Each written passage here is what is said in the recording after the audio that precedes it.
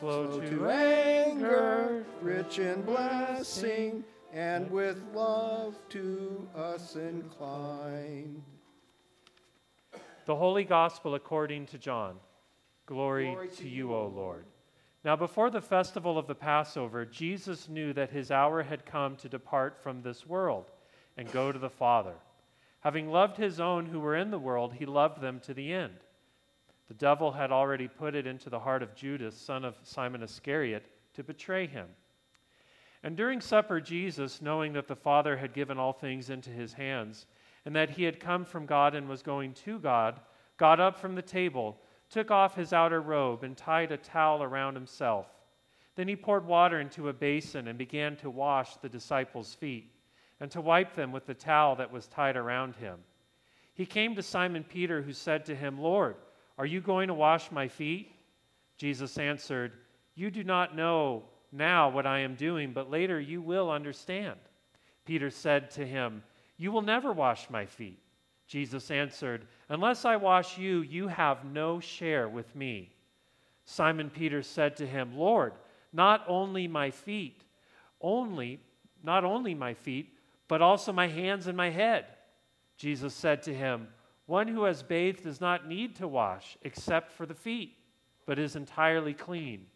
And you are clean, though not all of you." For he knew who was to betray him. For this reason he said, "Not all of you are clean." After he had washed their feet, had put on his robe, and had returned to the table, he said to them, "Do you know what I have done for you? You call me teacher and Lord, and you are right, for that is what I am. So if I, your Lord and teacher, have washed your feet, you also ought to wash one another's feet. For I have set you an example, that you also should do as I have done to you. Very truly I tell you, servants are not greater than their master, nor are messengers greater than the one who sent them. If you know these things, you are blessed if you do them. Now the Son of Man has been glorified, and God has been glorified in him. If God has been glorified in him, God will also glorify him in himself and will glorify him at once. Little children, I am with you only a little longer. You will look for me, and as I said to the Jews, so now I say to you, where I am going, you cannot come. I give you a new commandment, that you love one another. Just as I have loved you, you also should love one another. By this, everyone will know that you are my disciples, if you have love for one another.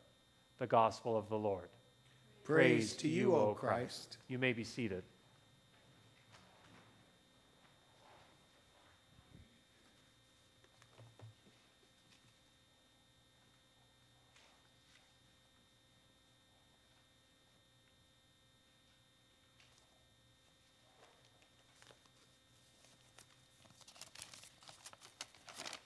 Good evening. Good evening. Let us pray. Holy God, we thank you for coming to us in Jesus Christ and showing us the example of servant love. Write this onto our hearts and help us to live it out. Amen. Jesus said that everyone was clean except for one. And he was talking about Judas. He didn't specifically name Judas at the time, but he was indirectly referring to him. And this was the night that Jesus was betrayed by Judas. And this is also the night when Jesus washed Judas' feet and gave Judas communion. Jesus really loved his enemies. Jesus had an extraordinary faith in the goodness of people. Jesus also had a realistic understanding of the depravity that could befall any one of us. It's complicated being a human being. We are a different kind of animal. Our brains have the ability to imagine, to plan, and to scheme, to decide on courses of action. And this opens up our lives to great possibilities. We can do amazingly good and wonderful things, and we can do really terrible things.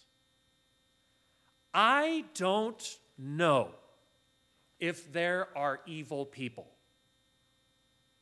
but I do wonder and question if any human being is capable of doing really evil deeds. And I suspect that it is possible. Was Judas an evil man? Well, he certainly did an evil thing. And what was the evil that he committed? He thought that silver was more important than human life.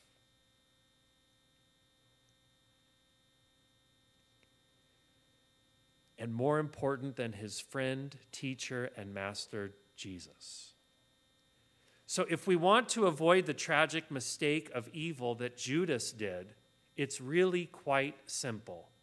We have to make human life the highest value, the highest priority that any of us could achieve is upholding and encouraging and supporting the flourishing of human beings. If we keep that as our focus, then we will avoid falling into great evil. Consider the story of the Passover. Thank you for reading it tonight, Lois. In the story of the Passover, we have this tremendous villain, Pharaoh. And Pharaoh is such a tyrant. He's so corrupt. He's so obsessed with power and silver and all of those trappings that he does evil deed after evil deed after evil deed. But when enough pressure is put on him, when he sees the consequences of his actions binding down on him, for one moment, he relents and he does the right thing, just for a short enough period of time for God's people to be freed, to be set free, and to go into the wilderness. So a man who regularly committed atrocities could relent and do something right. If that is capable, then how much more can we achieve in bringing about God's kingdom when we make that our daily focus, having human life as our highest priority? There's two things that we can do to practice this every day, and you already know them. The two greatest commandments. One, love who? God. Two, love each other. And Jesus doubles down on that tonight. He says, I give you a new commandment. Love one another as I loved you. Even more than we love ourselves, even more than we can love ourselves, we love like Jesus loved. One of the reasons we practice communion on such a regular basis as Lutheran Christians is because when we ingest God's word through the proclamation of word and preaching and then through the tangible sacraments, we hope that God's word coming into us will grow in us and will help us to love like Jesus did. And that's why we have an open table in communion. We don't say communion is just for good people and righteous people. It's for all people. It's for anybody who wants it. Because we believe this word will help us to love like Jesus loved. I was thinking about my uncle, my mom's brother, Uncle Richard. God bless his soul. He died close to Palm Sunday a few years ago. And he lived for many years in Scottsdale, Arizona, with his wife and daughter. And one time my family was visiting Uncle Richard, and he was a Presbyterian pastor, by the way. And it was in the summer in Scottsdale, and it was really hot. I mean, it was sizzling hot in the afternoon. And we stepped out of their house as the sun began to sink low into the sky near the horizon, and I thought it was going to be really hot, like a furnace outside. But when we walked outside of his front porch, we were in this delicious, cool shadow. And there was this just a slight bit of moisture in the air and just the slightest breeze. And I thought, where is this coming from? I'm in the middle of Scottsdale, Arizona, in the middle of the summer. And I looked, and there was this huge tree, a massive tree growing. And the sun was just dropping behind it, and it cooled off the whole front yard of Uncle Richard and Aunt Kathy and Cousin Hannah's house. And it was so nice. And indeed, you could see neighbors all up and down the street walking out, enjoying their cool front yards. And the tree that was casting this shadow on my uncle's house, was it the tree that was growing in front of his house? No. It was the tree in the neighbor's house. The neighbor's tree was shading his house. His tree was shading the neighbor's house. And all the way up and down the street, you could see each neighbor's one big tree growing, shading their neighbor's house. Just a small, practical example of how when we love our neighbors, when we plant trees that we don't always benefit from the shade from, we all do better. It's a simple, practical way of loving each other like Jesus loved us. We actually benefit. We do better from loving our neighbor as Jesus loved us. The more of us who do it, the better we all will be. Amen.